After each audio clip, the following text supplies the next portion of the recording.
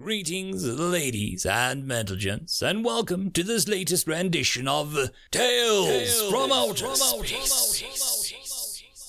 Taken from the subreddit HFY. All the relevant links will be down below. And as always, I hope that you enjoy, and if you do, please consider supporting the channel. Now, on to the science fiction. Ancient Enemies, written by Zephy Lantantis. The thing is, you're uglier than a nebulous chocolate starfish. The commander of the Void Jumper looked at the screen. His professional demeanor denied him the opportunity to agree with the security cell operator. I'm going in there. Are we certain the restraints are holding? He asked, hoping that he wouldn't have to find out. The legends told of these creatures clearly stated that no restraints could hold a human. There are no cybernetic enhancements in this one, and the restraints have been reinforced. The operator tried to admit an air of certainty and failed. He entered the interrogation cell. The creature looked up at him and bared his teeth in a grin. Interview commenced at 27/21/43/98. Present in room are Commander Extilda and captured alien pilot. He narrated to the built-in recorders. Steve, the creature said in flawless galactic standard. Extilda looked at the alien. My name is Steve. I'm a human. Extilda had to control himself. This was it. He'd done it. The elation rose through his chest as the realization reverbed through his very being. Extilda had captured a human. The enemy who never left their corpses or any scrap of their tech behind after battle. He had one now. I know what you're thinking, the human said. It was seated at the table with a heavy restraint weighing down its upper extremities on the table. It was struggling to do more than drag the titanium, lead tungsten alloy, double-handed gauntlet across the table. You will answer my questions, and you will do nothing more than that, human. Steve shrugged. Sure. What are you doing here? The grin on the human's face widened as he asked. Answering your questions. Do you really think that this attitude will help you?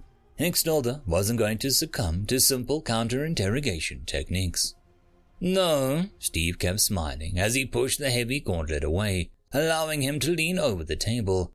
But if you want this to be fruitful, you'll have to ask the right question.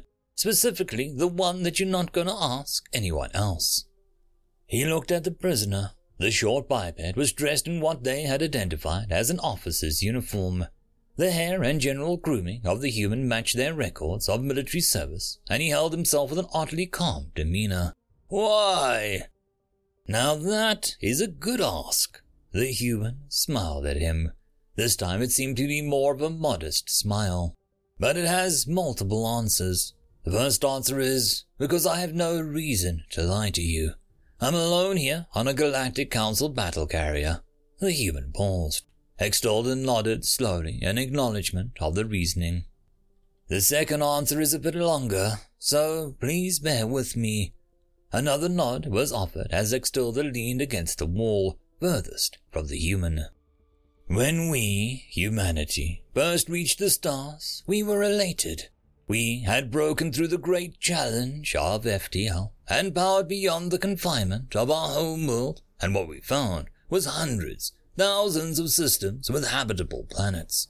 In our elation, we did what we had done through our existence of our species, jumped in with youthful ignorance, without knowing what the consequences of our actions would be. We colonized them, every planet we could find. We introduced a foreign organism into thousands of balanced biospheres, and the results were unanimous throughout all of our territories. The original biosphere died off. Everywhere in the galaxy, every sign of naturally occurring life was eviscerated because we had decided it was ours. We had been looking for intelligent life for hundreds of generations and eventually came to the logical conclusion. We were alone in the galaxy because we were the first, and in our eagerness to explore and settle, we had inadvertently killed off any chance of a second to arise naturally. Realizing our mistake, we began terraforming barren planets in the habitable zone, even expanding the habitable zones in various systems through various means. Entire colonies were evacuated in attempts to preserve the remaining biospheres, but the damage was too extensive. The planets died, and the terraformed ones were seeded with genetic material in an attempt to create life. A complete and total failure. We had annihilated all life in the galaxy, proved ourselves the destroyers, and subsequently failed to be creators. Reservations were established for a few species of flora and fauna that had survived, but eventually they failed too. All we have left of them now are archives. The human slumped its shoulders and showed every micro-indicator of shame in the book, and a couple new ones that Extilda hadn't seen before. But time did what it does. It passed, and with it came the ability to bridge the galactic void. We arrived in the neighboring galaxy and found that it did not have a spacefaring civilization. This founded the first rule. No life-bearing planet is to be occupied by anyone not native to its ecosystem. We found life. This time we would not destroy it. We terraformed and colonized barren planets throughout the galaxy. We safeguarded the life-bearing planets, destroying the cataclysmic event-sized meteors that were heading for them, landing to distribute life-saving medicines to combat any plagues, and offering clean energy technology to any civilization that had made it to steam power. We elevated and created prosperous star-faring civilizations, allowing them to bypass most of the errors that we'd made in our advancement by teaching them and using our history as lessons. We shielded them from making errors, and when they began to establish their own colonies, they claimed ownership of the life-bearing systems that we had been protecting. We told them no, and when they tried to take them by force, we stood fast. At the end of that war, the few species who still had a home were humbled. A tear formed in the eyes of the prisoner. We killed billions, beings we had loved and taught, given them the tech to defend themselves, and then seeing it used against us, not with malice, but because they didn't know any better. In our eagerness to protect life, we had forgotten that life, growth, and knowledge comes from opposition. Only in strife can you truly learn. Thus the second rule was formed. No system with a life-bearing planet can be occupied or interfered with. Any contact with an alien species has to be done on their own initiative. Steve looked up. His eyes projected a sadness of 1 billion lost souls. Then we found this galaxy, and with it the Galactic Council of Species. 150 space-faring species, locked in a political grid of mutually assured destruction. A volatile peace, if peace at all. 157, Extilda corrected the human before he realized that he was offering intel. Steve returned with a polite nod. 57, yes. The newly joined 7 species have space communication, but not space fare. They're lambs in a pit of hungry wolves. We arrived and watched a largely populated galaxy tear itself apart in the arms race to gain the advantage. This is when we realized that in order to preserve the life of this galaxy, we would have to become its enemy. A leader from each species was invited to a diplomatic vessel. They were then ferried across the entirety of human space, lectured on our history, and ensured annihilation of life in their galaxy if something didn't change. We offered a solution. We would be the enemy. The invaders who could only be held at bay through cooperation and alliances.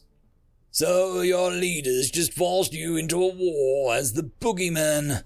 I don't buy it. Extilda interrupted the human. The 4 rules are not casually stated by an elected official, Commander. They are formulated over centuries and debated for millennia before a unanimous consensus is reached across the entire species. The 3rd rule took less than 1,500 years to be enforced. To preserve life everywhere, those with the wisdom and knowledge are obliged to act with such. For 6,000 years, we have fought to defend the life-bearing planets of this galaxy. Firstly, by colonizing neighboring systems and establishing safe zones that expand out to encompass them.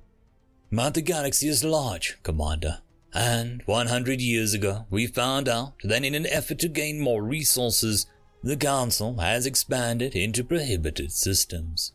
Systems that the Council knows are off-limits due to the presence of life. The New Seven are examples of this.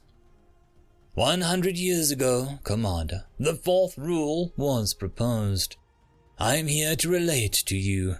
You are in a populated system. The natives here are in their early computer-controlled automation age. They will not reach space for a long time.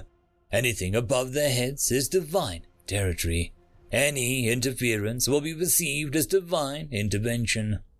Compared to them, we are gods. Extilda didn't see the need to interfere with the planet.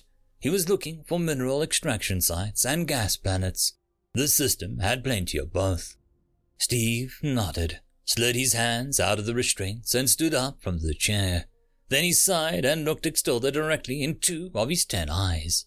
Any technology advanced enough is going to resemble magic. My ship is not captured. I am not your prisoner, and this is not an interrogation. My ship is parked. I am a volunteer messenger, and I'm giving you the reason why your long-range communications are down. Your jump drive is not charging, and you will all be dead in 10 minutes. The one rule that took less than a century for a Google of humans to agree on. Rule 4. No species are exempt from the rules. End of story.